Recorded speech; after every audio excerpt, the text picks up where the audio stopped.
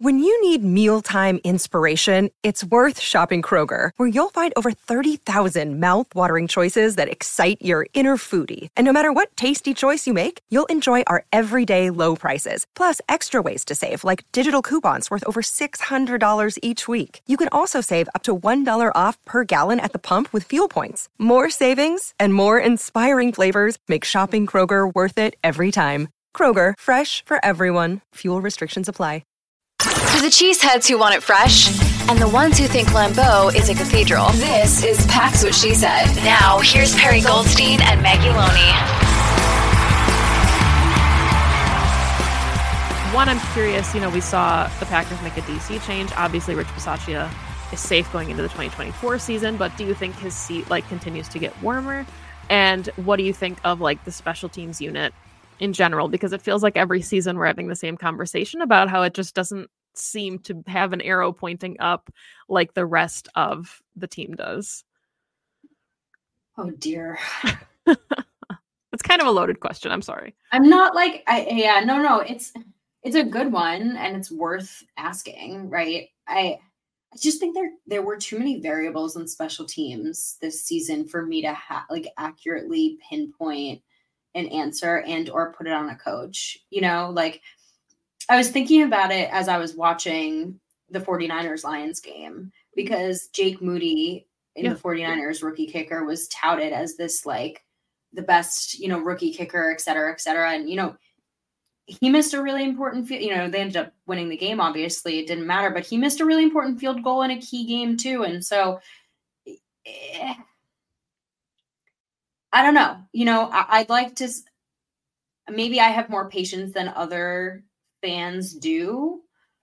And no, I don't want on the job development, as our friend Andy Herman says, in a divisional round game. I think the leash, to answer your question, I think the leash with Bisaccia is shorter because of his quote unquote special teams prowess. Right? Yeah. You bring somebody in, you pay him that level of money because he's known for being this dude. When the results don't come quickly, then there's questions there. This is your thing. Why?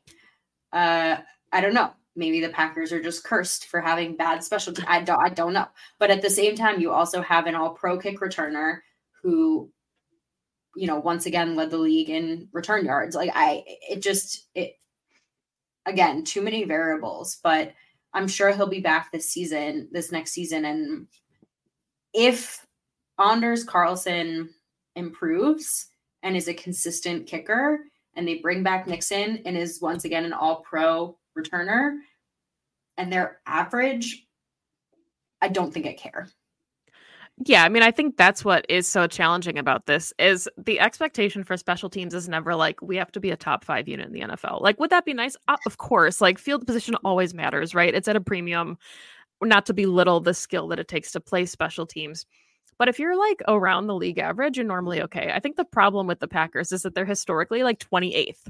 You're in the bottom 10 or bottom 5 teams. And it's historically, how does this keep happening where we keep getting new special teams coordinators? And it was Zach Cruz on Twitter earlier had said that if you watch special teams operations this year, yes, some kicks were missed, but a lot of it was just the entire operation. The Packers invested in a veteran long snapper who had won the Super Bowl, and he was still one of PFF's worst graded players at long snapper. So I think part of it too is that special teams continues to be a revolving door. And one of the things we talked about when Bisaccia came in was they're investing a lot of resources in special teams, right? Normally these are fringe players, and that's kind of how you make a roster, as being a bubble guy that can contribute.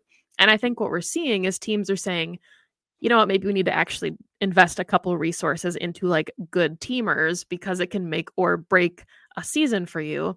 And what we're seeing now maybe is the Packers, maybe those are going to be a couple of the picks in the draft, obviously on day 3. But, I could see the Packers saying, hey, we know that there's room for improvement here too. So let's get some guys who can actually change the game in key moments.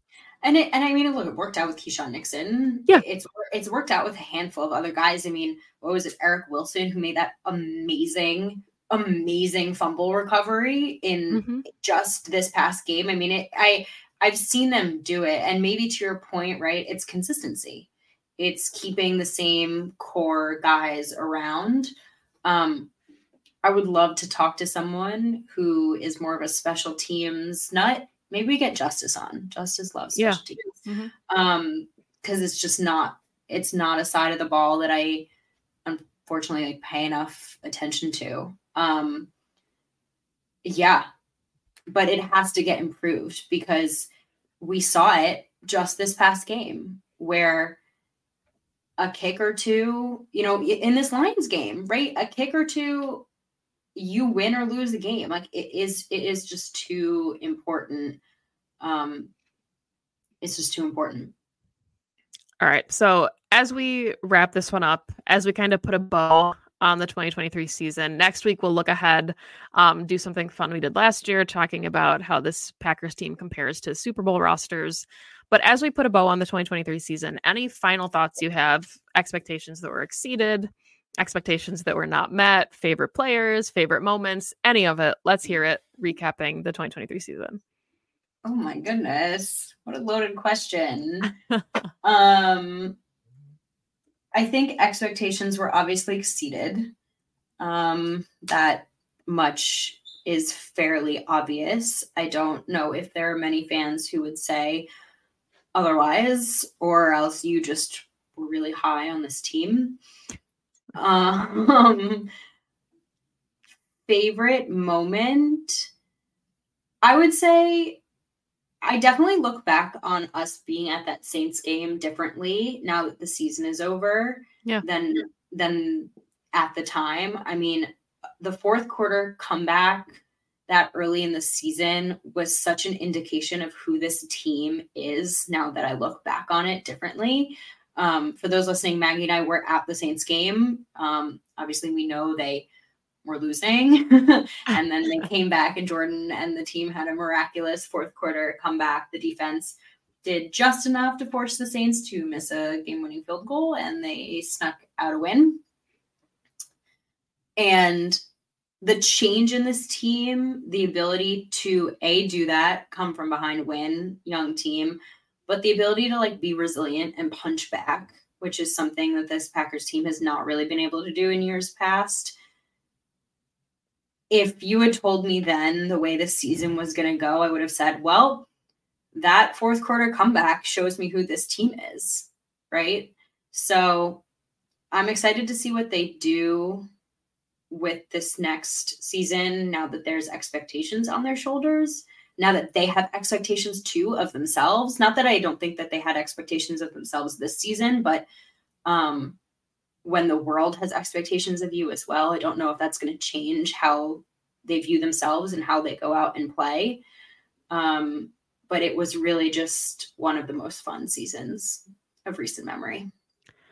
Yeah. And I agree with you 100%. I'm glad that you brought that up because I think the trend of the season has completely been resiliency. And I'm glad you mentioned, the being punched in the mouth thing, because that's something we've talked about in every year under Matt LaFleur's tenure was, can this team respond to adversity? And there were moments where it felt like, okay, they're down 7, the game's lost in previous seasons. And this year it felt like they were in just about every game until the end. And of course there were games that were too close for comfort that you were like, okay, you're playing down to your opponent here. Let's not do that. But they also put themselves in a position to win a couple more games than they did end up with. The Falcons game comes to mind here too. Like there was a lot of promise in this season, but yeah, I'm with you. That was such a fun game to be at, not for the first 3.5 quarters, but the end was really fun. And the playoffs, and just to not have expectations. And now we joke, it was a fun whole half a season where we didn't have expectations as Packer fans. And now we're back to expecting the Super Bowl for the next 15 seasons until Jordan Love gets traded to the Jets. But I mean, it's Titletown and the expectations are back. And I think that's what's exciting is we didn't know going into 2023 if we were going to be allowed to have expectations or if it was going to be like, we're kind of entering that muddy middle where you don't know if you're a good team or a bad team. we found out the Packers are a good team and they're going to be a good team for a while. So exceeded expectations and just can't wait to do it again in 2024. Me too. Me freaking too.